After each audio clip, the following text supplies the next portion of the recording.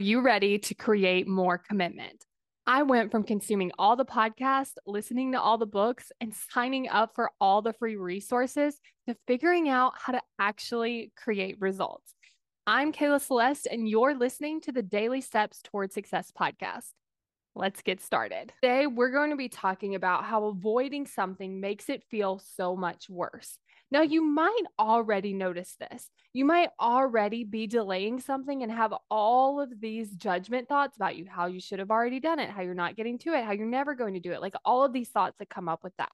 And today, we're going to be talking about exactly what your brain is avoiding in the first place. And that's feeling the negative emotion that it would take to feel to get the thing done. So I want you to think about that thing that you're not doing, the thing that you've been telling yourself you should be doing. I want you to think about that thing.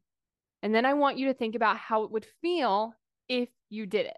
So it might feel very uncomfortable. There might be some fear. There might be some discomfort. There might be some disappointment. There might be all sorts of emotions that could come up when you think about sitting down and doing this thing. So this is why your brain doesn't want to do the thing, because it doesn't want to feel that uncomfortable emotion.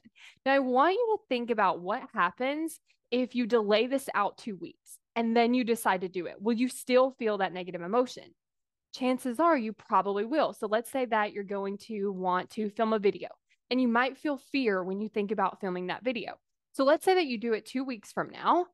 When you start to film that video, you will probably still feel fear. So your brain's trying to avoid this fear by having you wait, having you delay, having you not do it.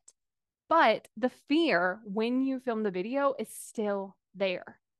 And so I want you to think about what happens. Like, let's say you did it today, you would feel the fear and then it would be over. Let's say you did it 2 weeks from now. You would continue to create this cycle of like, I should be doing this thing. I'm not doing this thing, feeling bad about not doing the thing, creating more fear around doing the thing. And then when you sit down and do the thing, you have the fear.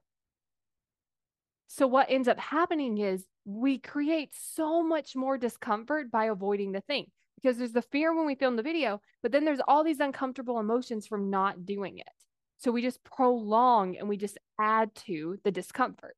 Now, I want you to think about what would happen if you chose to be uncomfortable on purpose. Then you could do the uncomfortable thing. You could feel uncomfortable, but you wouldn't add in all these extra layers. And I want you to think about how you might feel after you get it done. You might feel very proud of yourself. You might feel relaxed. You might feel relieved. You might feel more confident. And then from there, noticing how you get to feel better. But when we avoid the thing repeatedly over long periods of time, we have so much more negative emotion that we get to experience. Then when we do the thing, it is uncomfortable, but then after that, we feel so much better. So it can be as simple as just talking to your brain in a way that has it feel more comfortable. Like, I know that you're scared to do this video, but it's going to be okay because all I have to do is I just have to hit record. I just have to start talking. If I mess up, I can edit it. If I don't like it, I can delete it. But I can just start and take this one step, even while I'm feeling uncomfortable, even while I'm feeling nervous, even while I'm feeling fear. And then I can assess what I want to do after that. But when we don't do the video, when we don't feel the fear, when we try to avoid the fear, what ends up happening is we just create more fear around the thing. And then we create this judgment. And then we create this guilt or maybe shame. And then we just feel terrible about the whole thing. So the brain is trying to avoid discomfort. But when it's trying to do that, it ends up actually creating so much more.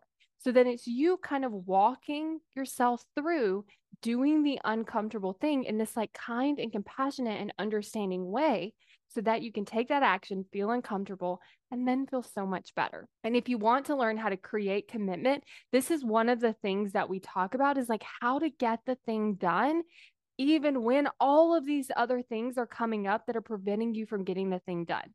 So if you want to take this work that we just talked about to the next level and really apply it so that you can keep taking action toward your goals, then go to createcommitment.com to get on the wait list for my course, How to Create Commitment.